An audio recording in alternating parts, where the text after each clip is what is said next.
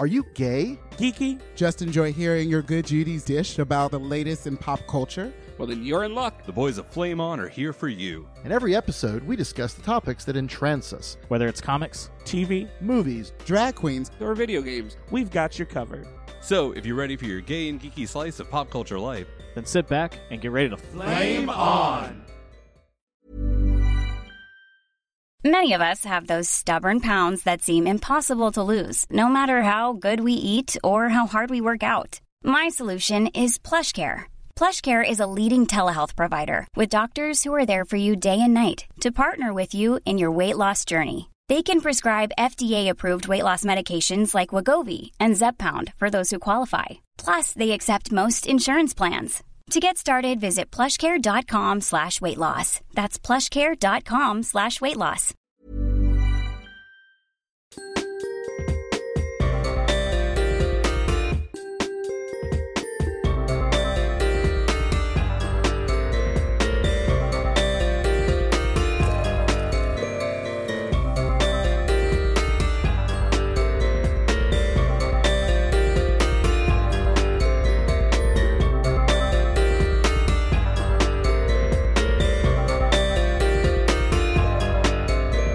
Flame on.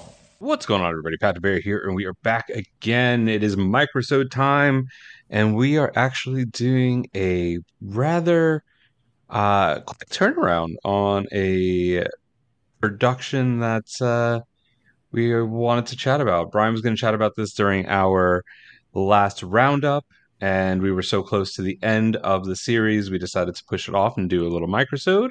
So he is here on this panel today. What's up, Brian? Howdy. And we have got BJ joining us as well. What's up? Because we are going to talk about the first MCU television project of Phase 5, and that is Secret Invasion. Now, Secret Invasion premiered on June 21st and ran for 6 episodes. It's an American television miniseries created by Kyle Bradstreet for the streaming service Disney+, based on the 2008 Marvel Comics storyline of the same, loosely based on the 2008 comic storyline. It's the 9th television series in the MCU, produced by Marvel Studios, sharing continuity with the films of the franchise. It follows Nick Fury and Talos, which made my skin crawl every time they said it. I don't know why. That's my one gripe with this series, was that they kept on calling him Talos. I think it was because Fury would call him Talos and everybody else was calling him Talos, until Gravik, like towards the end, said Talos also, and I was like, can we just pick a pronunciation and run with it?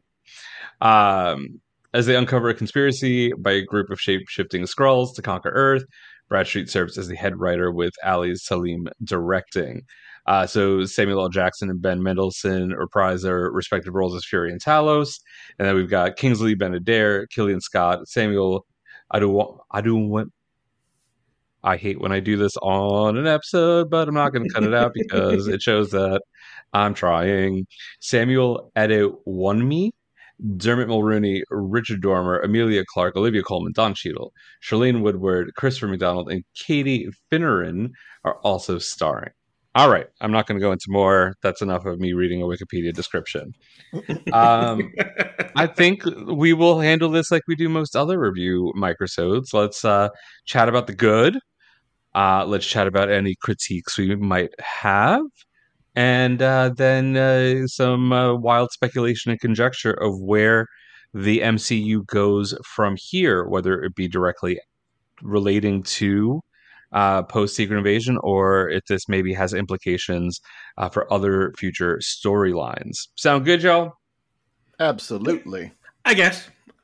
All right. Well, hopefully you all listening were also chiming in and saying, yes, let's do this. Let's dive into things we enjoyed about it. So, Brian, why don't you, since this was going to be your topic, why don't you dive into some of your pros? Hopefully you have pros for the show as we dive into this conversation.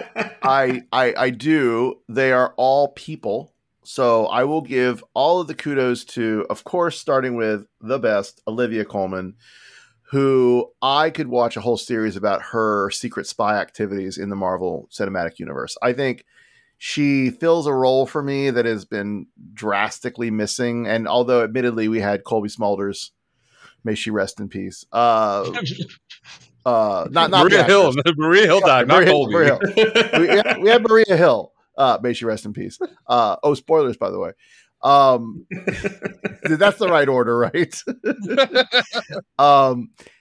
So like she fills a role that I just don't think anyone really had done justice, or it's a trope. It's that British spy master M, back when M was played by Judi Dench. Like it's a great trope, but I love it. And she just chewed it up and spit it out, and it was amazing. And she actually gave a fuck. And I don't know that every actor or actress in this show maybe had the same enthusiasm level. Let's just say it that way. That she did and some other actors. But oh my God, love her, love her, love her. Sonya Falsworth, which I have not looked up if she is an existing MCU character. But I will now because that's what we do. I also talk about, and there won't be too many more of these, trust me. Kingsley Ben-Adir, who I don't know. I must have seen him in something. Supposedly he's in Peaky Blinders, which is, I've seen a little bit of Peaky Blinders. But I just love him as an actor. His character graphics complete horrible, like not quite mustache twirling, but close villain, but with motivation. So, I mean, I'm not like, hating on it at all. I think again, he absolutely brought his A game, like chewed up just all the lines and just delivered them so well. The only other actor that I really kind of want to call out, Charlene Woodard, who played sort of Mrs. Nick Fury, which is very diminutive, and I don't mean that in a bad way, but as shorthand. She played what's his name? Priscilla was her human name, and Vara was her scroll name. Thank you. Okay. She played Nick Fury's longtime suffering, very sort of long distance partner. I mean, did you see The House? She wasn't suffering. She made sure. I don't know what their arrangement is, but I hope it wasn't that bad. But I just that was certainly a moment in the show that I was pleasantly surprised, and I was like, oh well, this is interesting. I'd never considered it, and I just think she and maybe a couple moments with Samuel Jackson had like really genuine, earnest little like human moments, which were really nice. I said human, but character driven moments. I think this show succeeds when it does those kind of character beats. Another one was like back when Nick Fury and Talos are on a train together, and Nick Fury's sort of telling a story about his family growing up. Like those moments, to me, those are good. Those are really nice beats of television, which is why I think Marvel always comes out ahead of any other superhero movies that exist, because they do bring those genuine human character-driven moments in.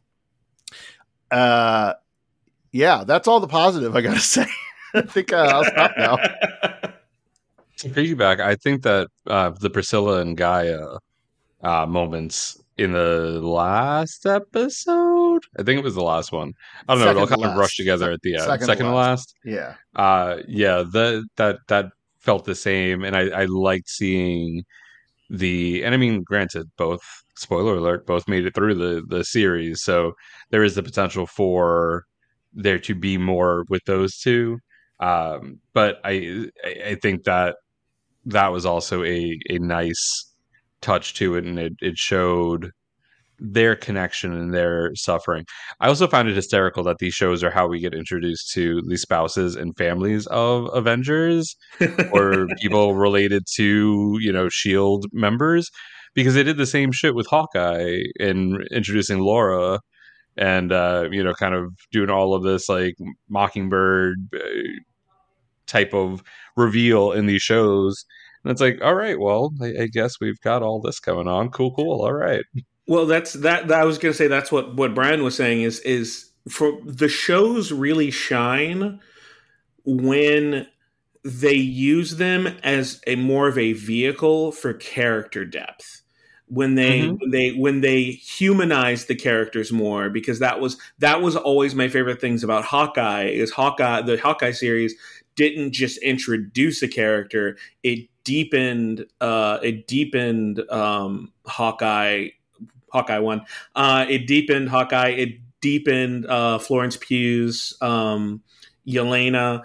It gave a lot of as long as they give depth to characters, they definitely shine, especially with WandaVision. WandaVision was like a masterclass in like how you like show grief and build upon characters' personalities and what they're actually like.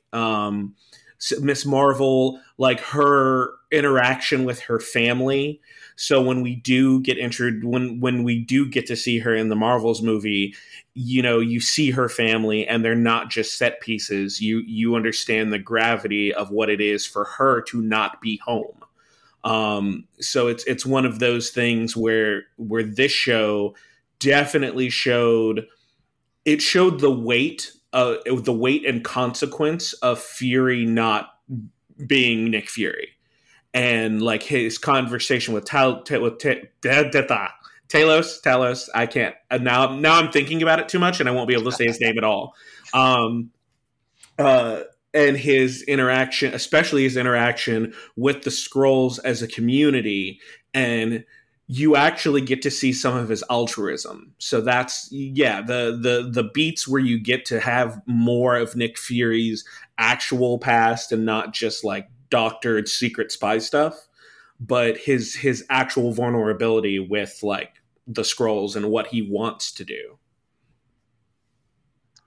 For sure. And I think Marvel has to, they don't have to do anything, but I think they find those beats and those pieces and focus on them, because when you're adapting comic books to the screen, whether it's the small screen, the big screen, you can only go so far. You can only do so much with it. And I'm not going to sit here and either bemoan or try to defend the series here, but I know that there is a lot of talk online about how the show fails and how it doesn't live up to what the premise is in the respect of the comic book. And that's why I kind of giggled and went back and said loosely based on the comic of the same name. And we've seen this happen throughout the entire history of the MCU. We get certain names for things, and it's only the slightest bit of it. Civil War. You know, how do you have a civil war when there's like 10 characters? You know, it's like, oh, well, 5 on 5. Okay, cool. Where Civil War in the comics, that spanned numerous titles, numerous characters, both, you know, ones that we had known and, you know, whether they were front and center at that point in Marvel publishing or whether they were kind of side characters. But it spanned this whole piece. Civil War 2, not as good, but still the same type of thing. It was a wide scale thing. So you get something like Secret Invasion, and it's like, okay, you've got all of these big hopes for it. And it's just this one sliver of what could be this huge story. But how do you portray that? How many episodes of a series do you want? If it was put into a movie, okay, now you've got 2 or 2.5 hours. Now you say, okay, well, maybe this should have been a series and spread out further. But then you have a series and you're like, oh, well, the pacing is off. It's a very fine line to walk. They don't always walk it well. I will say that. But we as fans also need to not expect the moon and the stars and the galaxy when we're getting these shows. After how many years?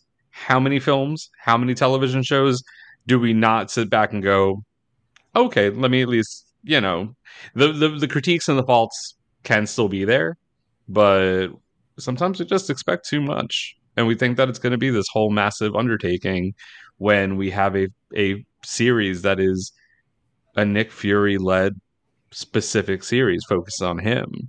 It's like having when we do these big Marvel Comics crossovers and have or a big like summer blockbuster series, and then you have the Iceman series that is a spin-off of it. You're following that one story, but there's a bigger picture going on outside of everything else. And that's how I think I'm starting to look at these things. There's this whole big thing because obviously there's going to be an impact from this show. There has to be, I hope. And now we've just seen this one piece of it. But I'm gonna get off of my middle-sized horse, not so much the high horse, but just the middle-sized one, a small soapbox. And I'll throw it to you, BJ, for your positive takeaways from Secret Invasion. So I will say I'm gonna have a really weird one. I actually think this is the first Marvel property or the Marvel like series where I think I loved the actual ending setup. Because whereas you had WandaVision was, even though it was very obvious where a lot of people were kind of left off, like Wanda was just kind of alone with the Book of the Damned. It was, I don't know, the ending of WandaVision and the ending of Ms. Marvel, you obviously have them set up as like big adventure is about to happen. With this one, the way it's more set up, it's set up in a very questionable, it's like you understand the gravity for the characters as a viewer. And it's really like, it's a little bit heartbreaking because you've got Rhodey, who clearly has been there for a very, very long time. His legs are not healed.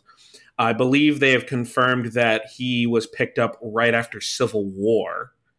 So I don't think it's been confirmed, but yes, that is the... Yeah, you get the feeling that he was picked up a while ago, and if he was picked up any time before Endgame, Armor Wars is going to be very heartbreaking in the beginning, which is rough. And then, especially if he wasn't present. If he wasn't present during the Falcon and the Winter Soldier. So, like, all those conversations he's had with Sam and everybody else since Civil War, it's gonna be rough. It's gonna be rough. And then the same thing, you've got what's his name? Our favorite colonizer. Clearly, that was not him at the end of Wakanda Forever.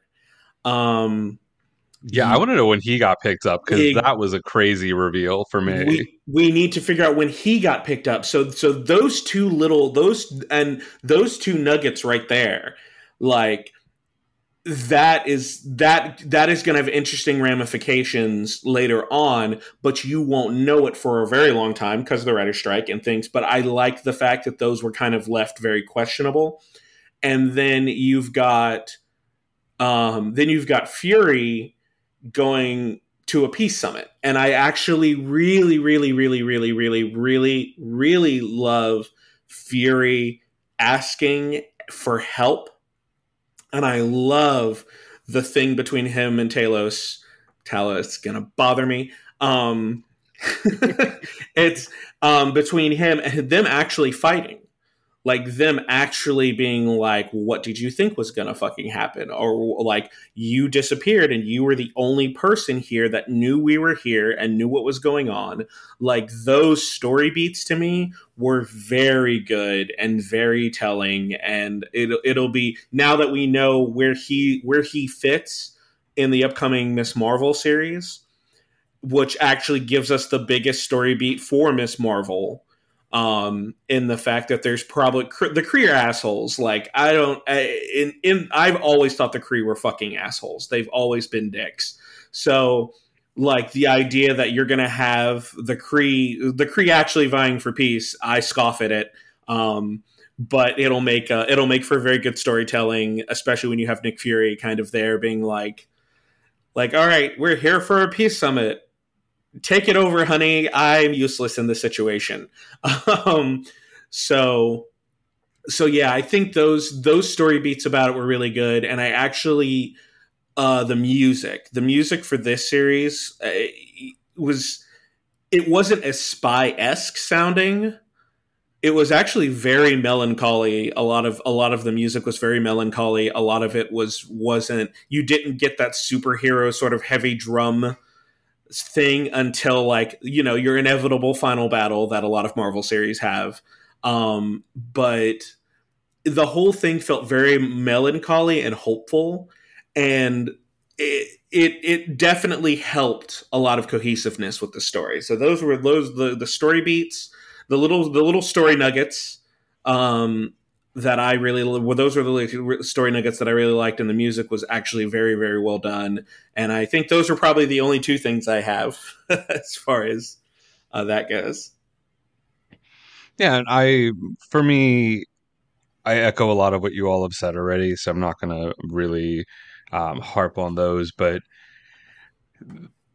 there were standout performances. Samuel L. Jackson, I don't know how I felt about him during this whole thing, because there were times where I was like, all right, this is some good Sam Jackson acting, and then there was some points where I was like, all right, what are you doing, dude? This is a little much. But I also I found it funny in some respects as well. I did love them giving a little bit more of a look at the person behind Nick Fury. Brian, I think you had mentioned the Talos and Fury train ride when he was talking about his family and giving the story of him growing up, and you know, him and his mom kind of not knowing the lies there, and it was a lot of Fury kind of pulling pulling on those strings of his history to essentially kind of tell the audience that he's onto what is going on, because they made it very obfuscated as far as how and when Fury figured things out, or when things were kind of going on. But I did appreciate a little bit more of the humanization of Fury, because we don't really see that. And yes, putting Priscilla into his life as this Skrull wife that he has that we never knew about was one thing, and it was one piece of it. But I think those stories and hearkening back to Fury growing up were really great pieces that were included in this Fury-centered miniseries. You know, I got very excited when I heard Super Skrull. You know, there were certain things as comic book readers that, regardless of how they're implemented, when you hear them, when there's an implication, when there's these pieces, you just get a little tingle, a little rush, and that was when they said Super Skrulls for me. And I think Cheadle, honestly, there were some very good scenes. Cheadle really amped it the fuck up during the series. And we really haven't spoken on that. And I know that through the majority of it, through 99.9% of the Cheadle in this series, it's Rava as Rhodey and not Rhodey himself. But that scene between Fury and Rhodey in the restaurant was intense, and it was so poignant, especially for everything that's been going on in, you know, that's really come to the forefront, that's really been boiling over in the last couple of years. And to see a conversation like that and see that kind of acting was, I thought it was a very strong part of it, and it really made me enjoy the first couple of episodes, because it really felt like they were building to so much.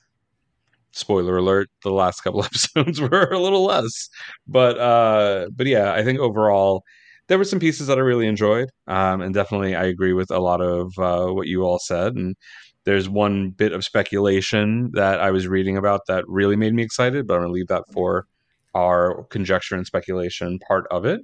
So that I think covers the highlights of Secret Invasion. Dear listeners, we are so glad that you've joined us for another episode of Flame On.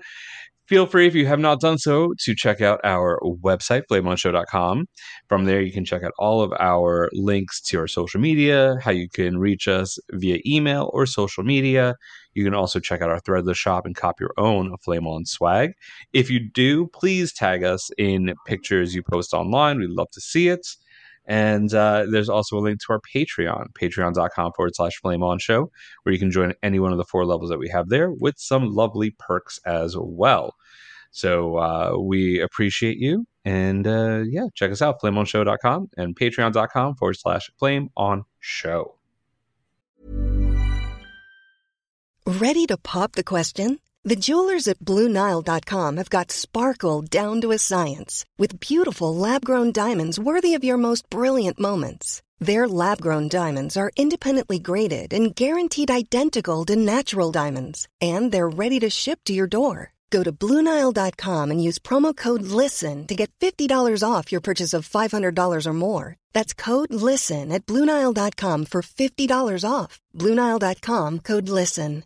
Hey, I'm Ryan Reynolds. At Mint Mobile, we like to do the opposite of what Big Wireless does. They charge you a lot, we charge you a little. So naturally, when they announced they'd be raising their prices due to inflation, we decided to deflate our prices due to not hating you. That's right. We're cutting the price of Mint Unlimited from $30 a month to just $15 a month. Give it a try at mintmobile.com/switch. $45 up front for 3 months plus taxes and fees. Promo rate for new customers for limited time. Unlimited more than 40 gigabytes per month. Slows full terms at mintmobile.com. All right, now let's get into what will probably be the more lively debate. Let's talk about critiques, comments, concerns, quandaries, and let's go back around with Brian. What were some of your less positive takeaways from this show? Yeah, there's so much let's start with the characters and the actors. And I, I'm not an actor. I would love to someday have like that experience in a way that's not in a church, dressed up as a giant singing book, which is my only credit to date. That quickly became stop number 2 in my time machine if I get one. Yeah, buddy. Please do. It was traumatic. Wait, what was it? Was it Salmi's? Salty, but I was Salty. Rhythm. Oh, it was Salty. I was Salty's son, Rhythm, in a giant orangish yellow book. Anyway, point is, that's my only acting. You've never heard about this, BJ? No. I have a picture oh my God, somewhere. I don't know I'll where you've been. You can. Oh, Yeah, that he has a picture. Oh. He'll find that picture, and I'll try to find the picture of me as a 10-year-old with the American Gladiators by myself. And oh yes, an event where I didn't wear. So we can start our true crime episodes. Exactly. We'll share these on Flame On. Just if we can find these respective pictures. BJ, you'll have to have Eric find a suitably embarrassing photo. For that too. But anyway, point is, I am not an actor, so take that obviously for what it's worth. I do not believe that the acting quality of Ben Mendelsohn and Samuel Jackson and all the varied, crazy, amazing performances he's had over the years. Chloe Smulders will give a pass because she's in one episode, so whatever. She was fine. Emilia Clarke, another one, also fantastic, fierce actress that I love. They just phoned it in, to be quite frank. I don't know what challenges there were. Maybe this was something where there was production issues, or there were, I don't know. I just don't know. I don't understand. There actually were. I do know there was I believe there's a director who left. There was filming. There was a couple of issues with filming. I believe it was Jackson. There was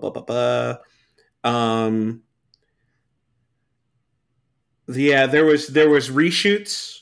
There was reshoots in mid-June 2022. And I believe there were some issues with directing. So there was definitely some production. Well, we saw there was some issues with directing. Yeah. So wait, I want to know what you're talking about, because I probably had the same thing, but I'll leave that for you. So so actors underwhelming. Story beats, I mean, they're okay. I think I like the show more, tell less, but I do like those genuine character moments where we get a little insight into the backstory. And I think, and it's in the whole TV movie thing, I think the cast in this was not super large, which is fine. So you could make the case that it might have worked better as a movie, but and certainly there were elements of it that would have been really nicely tightened up if you only had the 2 hours real estate of a movie. But I do like when a TV show can let like moments live and breathe a bit more, and they did do that. So I'm fine with that. But choices and things that you didn't need, you don't need to see Nick Fury beaming up and down from the space station. I just don't think it's necessary. I would start later, show less of that, and just make it a little like a nod back to it. But like, it's shared continuity. All that's fine. I just don't think it buys you anything. And I'll just say with this last scene at the end with Nick Fury and what's her name? Not Scylla or Celia. What's the Vara? Well, Priscilla, right? Or Vara. Priscilla Vara. By that point, she was Vara. She was Vara. I just think those actors are great. They had genuine good moments before that. I just didn't buy that ending. I thought that ending was like schmaltzy and just like awkward and weird. And the way Nick Fury had certain interactions with her as a character, like the dialogue was just stupid. Like there were moments when I absolutely like just yelled at the TV because I'm like, this is stupid dialogue. Like, and I wish I had written down these examples, but their relationship bothered me a lot. The fact that Nick Fury and Talos, like they're sort of awkward old friend, whatever, they were just great moments. And then there were moments, especially the death scene with him. Oof, I don't, you didn't earn it. I don't think he earned it in some ways. Right. But like the way they shot it and some of the dialogue and some of the choices, I'm like, no, I don't like that either. The we're going full into spoilers, of course, but like the stupid the Super Skrull thing's fine. I have no issues with Super Skrull. I'm not as excited by it. Like I think it's fine. It's an interesting concept, whatever. But the misdirect that's Fury and he's coughing. I mean, obviously it wasn't. Like we all knew that it was either going to be not him, or we knew he had an ace in the hole that he was going to like have been faking it. I mean, there were several ways you could have gone with that. I don't know that Gaia's performance of Nick Fury was spot on. Like I would have almost rather seen a little wink of a something, not a reveal, but just something you could go back and think about and go, oh yes, that was a tell that it wasn't Nick Fury. Before it was obvious that it was Nick Fury, right? Also, why would Gravik do the thing with the Super Skrull with Nick Fury in there? Wouldn't that possibly do something beneficial for Nick Fury? Like, I just don't know how the machine works. Like, it just seemed weird, like an odd choice to like turn it on while they're both in there. It seems very I would assume it's irradiation. And if he was already dying from the radiation. Okay. Like if it's going to imbue even more radiation, it would kill a human. Okay, that I could buy that. I could live with that. The whole like Gravik's an interesting person as a villain, has motivation. The fact that he went full on Jonestown, like killing everybody, or not Jonestown exactly, but killing his followers. I don't know about that either. I don't know. That was very mustache twirly. Yeah, well, very much. But I just think there could have been smarter choices in the story beats. I am not trying to suggest that this should have been a full on like Marvel Comics Secret Invasion thing. I knew it would not be. I'm also fine with the sort of very British focused, espionage drama with Nick Fury. I love that concept. I just don't think that the writing lived up to that concept. And I think that there were just bad choices, like overall acting choices, writing choices, directing choices.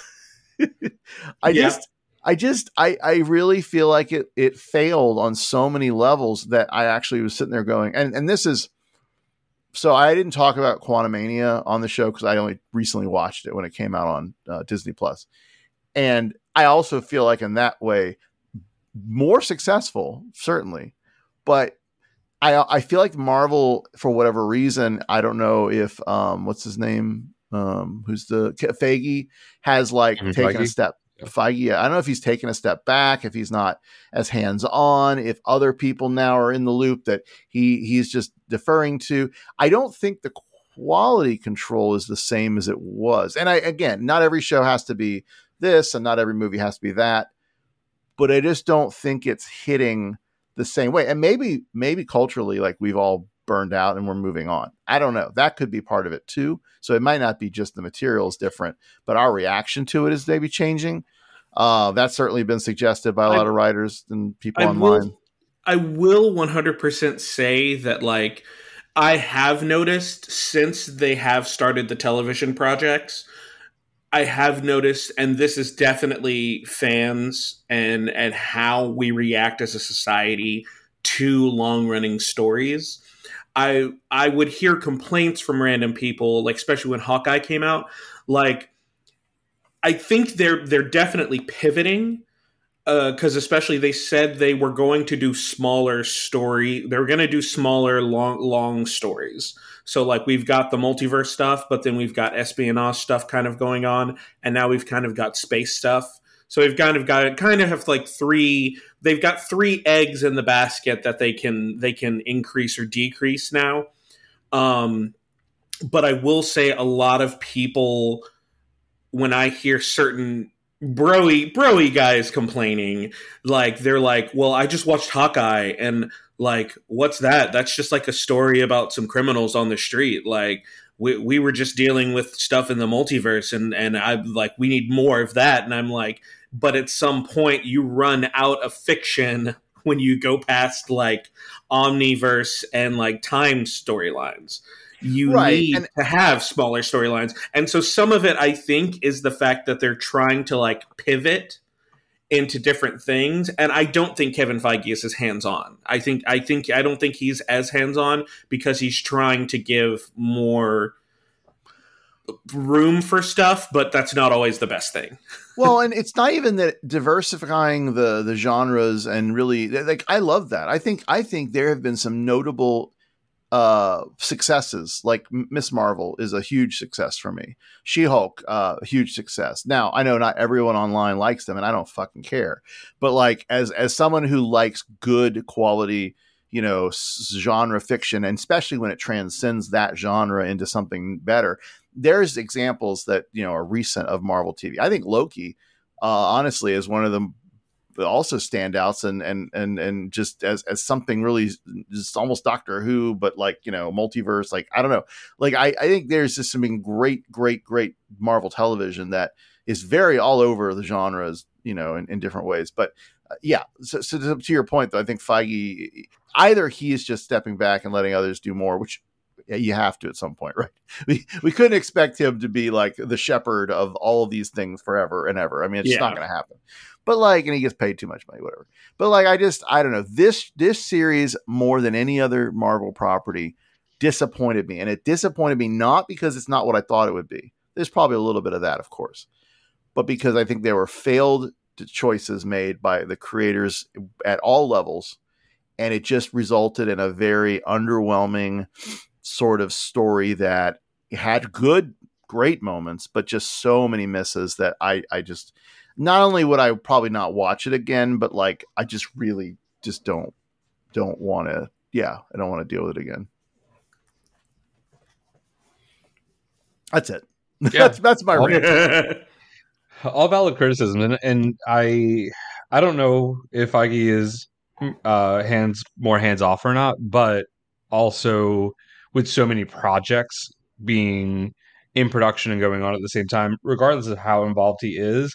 Unless he is literally awake and there 24/7, you can't be knee deep into everything, which I think when everything was starting, he had more freedom to be that because there was more time in between everything, which, you know, it sucks. And we definitely see where that drawback is. The positive, possibly, I mean, outside of the writer's strike piece of it, they've already talked about reducing their output. And everybody was like, oh, more. But then you realize, okay, more means thinner stories, thinner timelines, thinner, more people having to be put on a tighter deadline to get things out, and then quality can suffer. Yeah. The other piece to it that I think maybe an issue, and I don't remember where I heard this, and it might have been Eric Voss with New Rockstars saying that it's not, that he doesn't think that it's superhero fatigue or this type of thing, because like Guardians of the Galaxy was a huge hit. It's a great number, is very well received. So not say that is the be all and end all of whether or not there's superhero fatigue, but more so that there doesn't seem to be, and BJ, you hit on this, there are all of these different types of stories.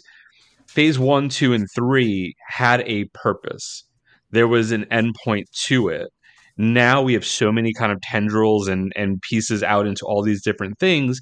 It doesn't feel cohesive, and it feels tougher to place where you're going in the story, because you've got street level, you've got cosmic, you've got no one talking about the celestial sticking out of the North Pole. How many productions later? So all these things happen, but it doesn't seem like there is a through line. It doesn't seem like there is a thing that is connecting everything, which makes it a lot harder for our brains to connect everything, since it is all interconnected materials. Where in phase 1, 2, and 3 during the Infinity Gauntlet saga, you knew, even when you were introducing new stories and new characters and new beats, at the end of it, or in the background of it all, you had Thanos looking for the stones. You knew where you were going to end up. That gauntlet was going to be made. So I don't know. I don't know what it's going to look like. I don't know what the future of the MCU as a whole will look like. I hope that by having maybe a reduced output of films and shows, that they will be able to kind of have a little more time to make the stories gel together, whether you were talking a street level story or a cosmic story, and when you're putting all of these pieces together, and it'll be a little easier for our brains to wrap around everything there. BJ, I'll toss it over to you. What were some of your critiques and takeaways from Secret Invasion? Oh man, alrighty. So they definitely, actors were unutilized, and they actually, this might be a controversial take, Nick Fury didn't need to be the focus of the show. I think the show would have shined more with Gaia, Talos, and Patricia / I already forgot her. Priscilla Vara. Priscilla Vara. I think it would have shined with the three of them dealing with this, because it honestly, I had to be reminded that Talos was the general, was actually in charge of all the Skrulls at some point. I think it would have worked better if they kept all of the flashback scenes and maybe even added some more, and then kind of almost ended where they ended. I don't think we needed 6 episodes of Nick Fury fumbling the ball. I really think a lot of his scenes shined when there were flashbacks where you see him make actual connections with the Skrulls and other people. So I feel like you could have had the exact same show and still keep Sonya. Still keep Sonya Falsworth as kind of like the human who understands Nick Fury's vision of what he wanted. But then you also have the Skrulls, the 3 Skrulls that are closest to him, trying to also be like, Fury's coming, he has a plan, we still believe in him, we don't know why he's gone. So I feel like you either have a show about Nick Fury, and you just have Nick Fury and maybe Talos and maybe a love interest. But I think there was a lot of bloat with characters. So you can keep the same overall plot, even the results. And it would just be a bit more cohesive. My other thing, I hate it. I am over love interests in stories. I didn't hate the fact he had a love interest. I feel like, I don't know. It's just like you said, Brian, where they kind of left off, where they were kind of giving it another shot. She's going to live she's going to live in her skin, and they're going to give it another go. Like, I feel like that could have been just a last minute reveal, and you didn't really need to it felt shoehorned in, where now you're like, oh, we have to get this dynamic of him, of how they met and everything. And I'm like, you could still have that, but I don't know. It's just not everybody. And I really hope, it seems like they're still doing it with Florence Pugh's Yelena, because Yelena is asexual in the comics. She's like, she doesn't do the honeypot thing. She just shoots you in the fucking face. And they seem to be doing that a lot with Kate. Kate's just like, I just want to be cool and shoot arrows and shoot tech arrows. Like, these are all good things that I see them moving towards, but I am definitely over. Not every single person needs a +1, a romantic +1. It was just one of those things where I made a face. As soon as he put his wedding ring on and like kissed her, I was like, I don't want this. Why do you hate love? Why do you not want people to be happy, BJ? I mean, you can be perfectly happy by yourself. Like, you don't. Why do you hate love? Why do you hate love? And I'm not against the fact that they were together. Like, I would love it. Like I said, they could end it the same way. She could have gotten on that ship of her own volition. He just happens to be on the ship, and they have that exact same conversation. And then you're like, oh, damn, that was his wife the whole time. And like, not only was she a Skrull in disguise, a Skrull in love in disguise. Like, it's got multiple layers, and it would have just been a better reveal. It was just like, I was like, we better not get a whole episode on him falling in love. I am here to see Nick Fury do cool shit. And like, falling in love, like with a Skrull, was not cool shit. I love the character. I love her character, especially. See, and then if you had added her in the mix with Gaia and Talos, I feel like that trio would have been something I would have wanted 20 episodes of, seeing all three of them interact together. And it would just be, and especially Gaia with her mom gone, and like the scene where they buried her father, like, I was getting goosebumps. I was like, and then they got attacked. I was like, this whole thing is what I wanted the whole show to be. And it didn't really need Nick Fury at the forefront. It needed his presence. Absolutely needed his presence. It absolutely needed his story beats. I feel like you could have done the same thing without him there. And a lot of it was cliche. And not even the cool cliches. So yeah, I actually went into it with zero expectations, because I was like, this could be a spy thing, but this is also a sci-fi thing. There's a lot of genres it touched on, and like I said, it just felt like lazy execution for me. And I was like, please don't diminish this really cool character you just introduced. Oh no, I like her. I like her more than Nick Fury right now. I don't kiss him. Punch, like the fact that they shot at each other and missed, that was romantic to me. The fact that they were like, well, now what do we do? And she's just like, I guess I wait for somebody to come and kill me. And he's like, I guess I go and do my thing. And I'm like, that was great. That was like the one part of when they broke up. That was the best part of their relationship together.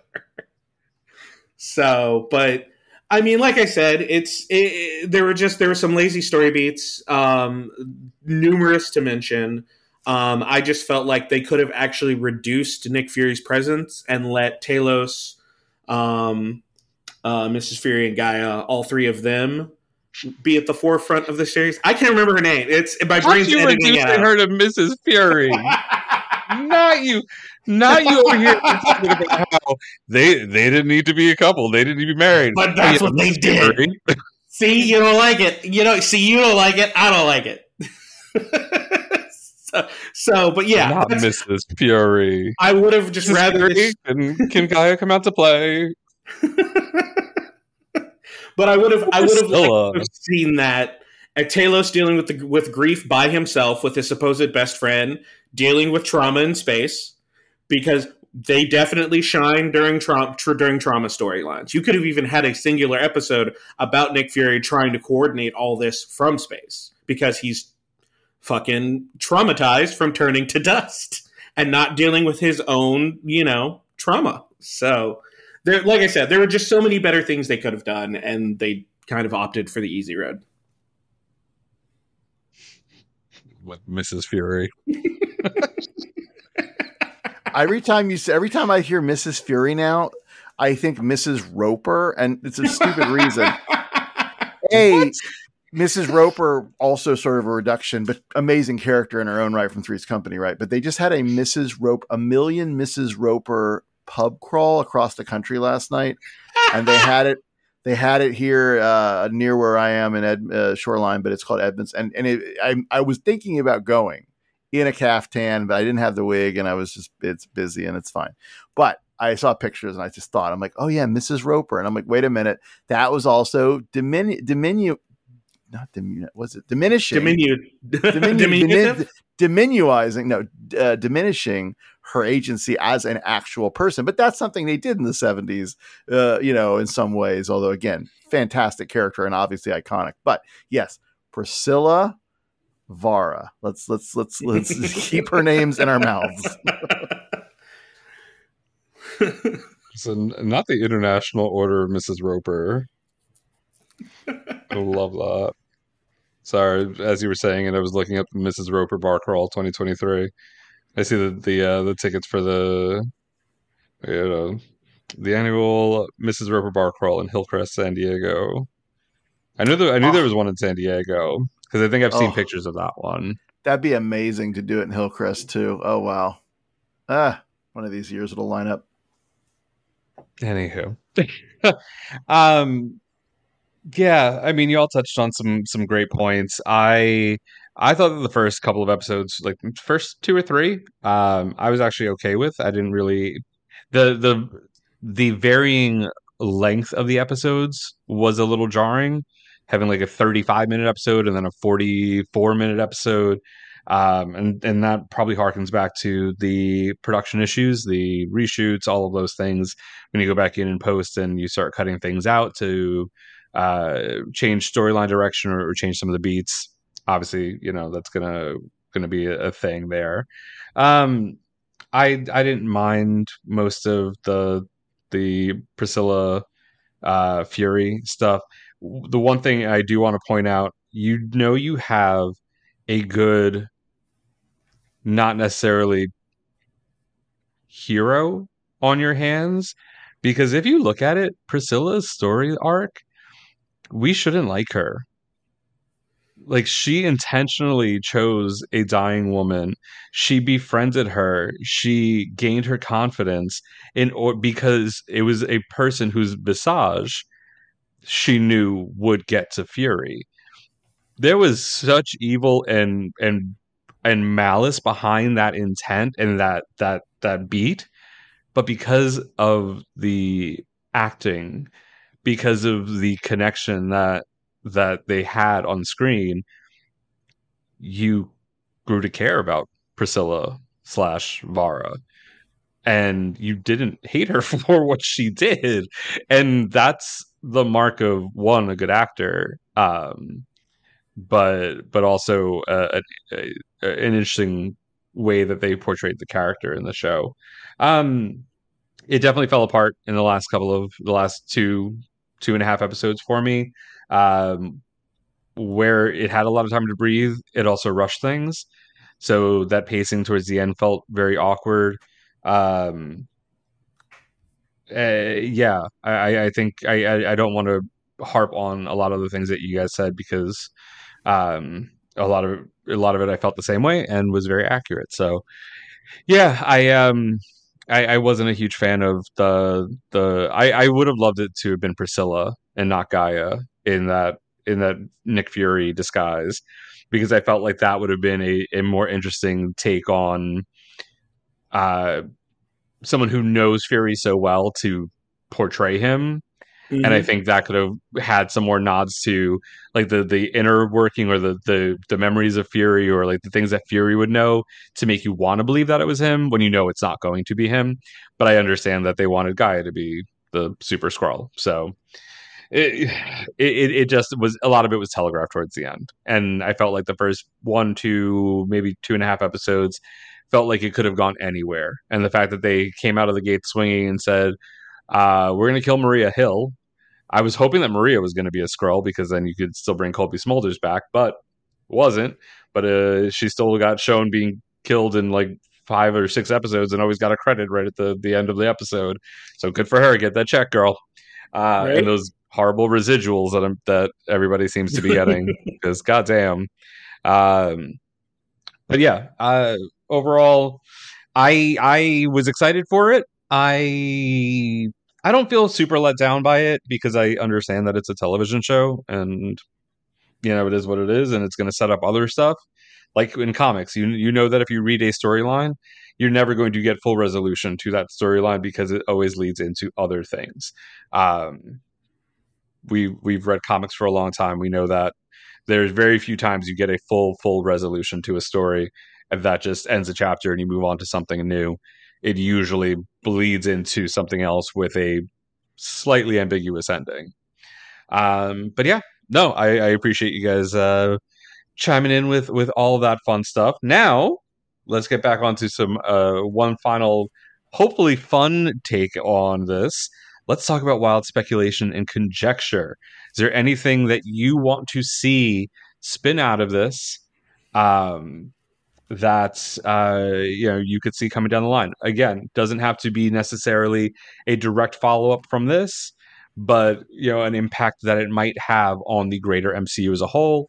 Projects coming up. I know, BJ, you mentioned that it's going to be very interesting to see Rhodey in an Armor Wars series, now that we're getting the real Rhodey back, and have probably not had the real Rhodey for multiple years of MCU projects. So, BJ, I'll throw it over to you first. What wild speculation and conjecture do you see coming in the MCU? Well, so America's a problem, and I mean that in every sense of the word, fictionally and currently. So right now you've got the American government rife. You've got the power broker chilling out. You've got Rhodey as a Skrull. You don't know, and as a Skrull, he's had access to Tony Stark's entire everything, designs, everything. So we know now how all of Tony Stark's like armor blueprints and everything have gotten out. And we're going to be seeing Rhodey dealing with grief. He's essentially lost all the Avengers. Everybody, with the exception, you've got White Vision wandering around, who has all of Vision's memory but zero context. All of his friends essentially are gone or off-world. He didn't form a relationship with any of the newer Avengers. He didn't form a relationship with Miss Marvel or Nebula. So it'll depending on how far back he was picked up. So it'll be interesting to watch him deal with those feelings. And as I've said before, I'll say it again, mutants are about to have a really, really bad fucking time when they are introduced in the MCU, because you now have alien mania, anybody with shape-shifting powers, anybody with any real abilities that are going to be viewed as aliens, because the president has now dropped that law that all off-world species are considered hostile. So everybody who is not human is about to have a really bad time in America. And they're going to have a really questionable time in the UK as Sonya has recruited Skrulls and is now in charge of MI6 over there. So mutants are about to have a very, very bad time. I mean, they're having a really bad time in the comics, but they're about to have just as bad of a time in the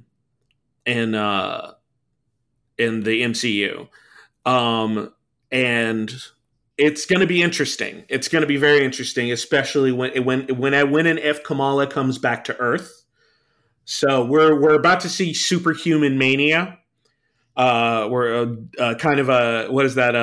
The satanic panic in superpower form, and it's Sam is going to have a really hard time in Captain America: New World Order, because they're going to have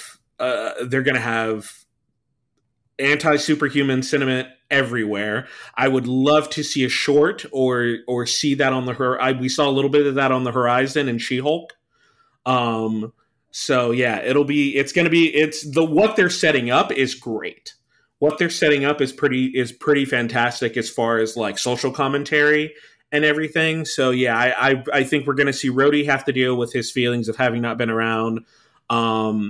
I'm going to question whether or not what's his name's going to get a full pardon from the Contessa. Oh my gosh, I can't now. I'm blanking on his name. It's one name per episode that I just shift to a different character. Our favorite colonizer from Wakanda Forever. Depending on when he was picked up, or is he just going to blame it on the fact that maybe he was a Skrull? So yeah, we're about to see some very interesting. Ross. Everett Ross. Everett Ross. Yeah. And then I do know that they've stated that oh my God. Indiana Jones, Han Solo. Harrison Ford is going to be Thaddeus Ross, yeah. He's going to be Thaddeus Ross. So and possibly becoming president in New World Order.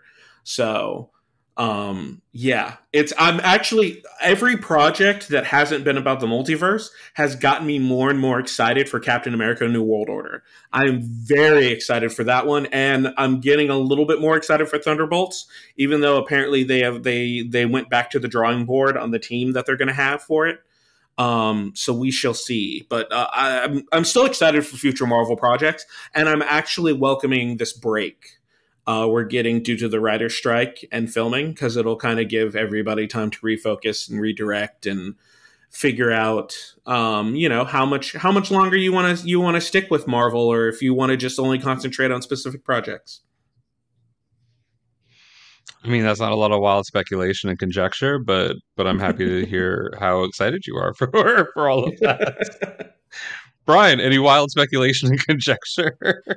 Well, I think they're going to do something, obviously, with Emilia Clarke's Super Skrull. I mean, you don't do that to a character and then just, I don't know, forget about him. Maybe you do if there's like it doesn't work out. So I would like to see her show up at least by the Avengers next generation sort of thing. But I'd be even more excited, and I hope that they do something with her and Falsworth, I did look it up a bit. So Sonya Falsworth may be related to James Falsworth. James was in the Captain America First Avenger as one of the Howling Commandos. And in the comics, he is Union Jack. So it is possible they just went, you know what, here's a last name. Let's just make it a very, very deep cut nod and a wink. But Union Jack as a very interesting addition to the Marvel Cinematic Universe in some form, that might be cool. But yeah, I don't know. I'm really interested to see what the Super Skrull, what Emilia or Gaia. Isn't it funny though that she's Gaia, and then Gaia reminds me of Captain Planet, who also has multiple powers. Interesting. I don't know if there's a thing there. Your powers combined, I am a Super Skrull. I mean, that's what kind of Super Skrull is, right? Don Cheadle played Captain Planet on a Funny or Die video, or a Funny or Die video. That's see, it's all connected. It's all connected. It's the new multiverse. Here we go. Here's our wild speculation and conjecture. Captain Planet, MCU confirmed. Other than that, I don't know. I don't care. Like none of this is like the Super Skrull menace is kind of whatever now. I don't anticipate that they're going to pick that beat up and show this bastard American president killing people. I don't know. I hope not. Unless it bleeds into Armor Wars, maybe, and or whatever thing could follow. But again, with the writer's strike, I think a lot of, as we saw last time we had a big Hollywood production shutdown, a lot of things like this can kind of get dropped and refocused and moved on from pretty quickly if there's a significant delay in production. So I'm not, I don't know, unless it's already sort of out there and in production, I probably won't see much. So yeah, I hope she shows up again. That's what I want. I want Sonya Fallsworth, and I want Gaia to show up again. I mean, Priscilla would be great too, or Vara, but that's fine. Her story arc's kind of been like told. I don't think you need her to show back up. I do want to see a Kree Skrull war, though. I'm just putting that out there. If they're supposedly all reuniting and everything's great, that could portend for either King Hulkling, which would be amazing, or the next Kree Skrull conflict. And now we have these two people identified, and there's where you get your Super Skrull coming back and being a badass with the Marvels or I don't know, Guardians, whatever that follows. I don't know. All of this sounds fun. I don't know what they'll do. But they got ideas. They got no shortage of ideas and possibilities. So, we'll just keep waiting for that moment when our wild conjecture is vindicated. I wouldn't mind a Kree Skrull war. That would be fun. So I really only have one piece, and it kind of ties into Sonya, Gaia, possibly Excalibur. Oh, I want to see that come about. The Braddocks were name dropped in Endgame. With it being a very British focused thing, I would love to see this be the impetus for some form of Excalibur to come to the MCU, or at the very least, just please give me Brian Braddock. I know, right? I just want my Captain Britain. Can I amend my wild conjecture? Don't know. To reiterate yours. For those who don't know, Brian Braddock, outside of like the direct X-Men, Jean Grey, Rogue, my favorite, and Havoc, obviously, my favorite comic book character is Captain Britain. So give me Brian Braddock. Let's work our way into Excalibur. That's where I would love to see this going. That is my wild speculation and conjecture. So one final time, thank you all so much for listening. We appreciate you coming back and hearing us jibber jabber on about pop culture. And we'll be back in 2 weeks for another pop culture roundup. In the meantime, check out our website, flameonshow.com, and our Patreon, patreon.com/flameonshow. And BJ and Brian, thank you for joining me for this episode. And until next time, y'all, bye, bitches. Bye.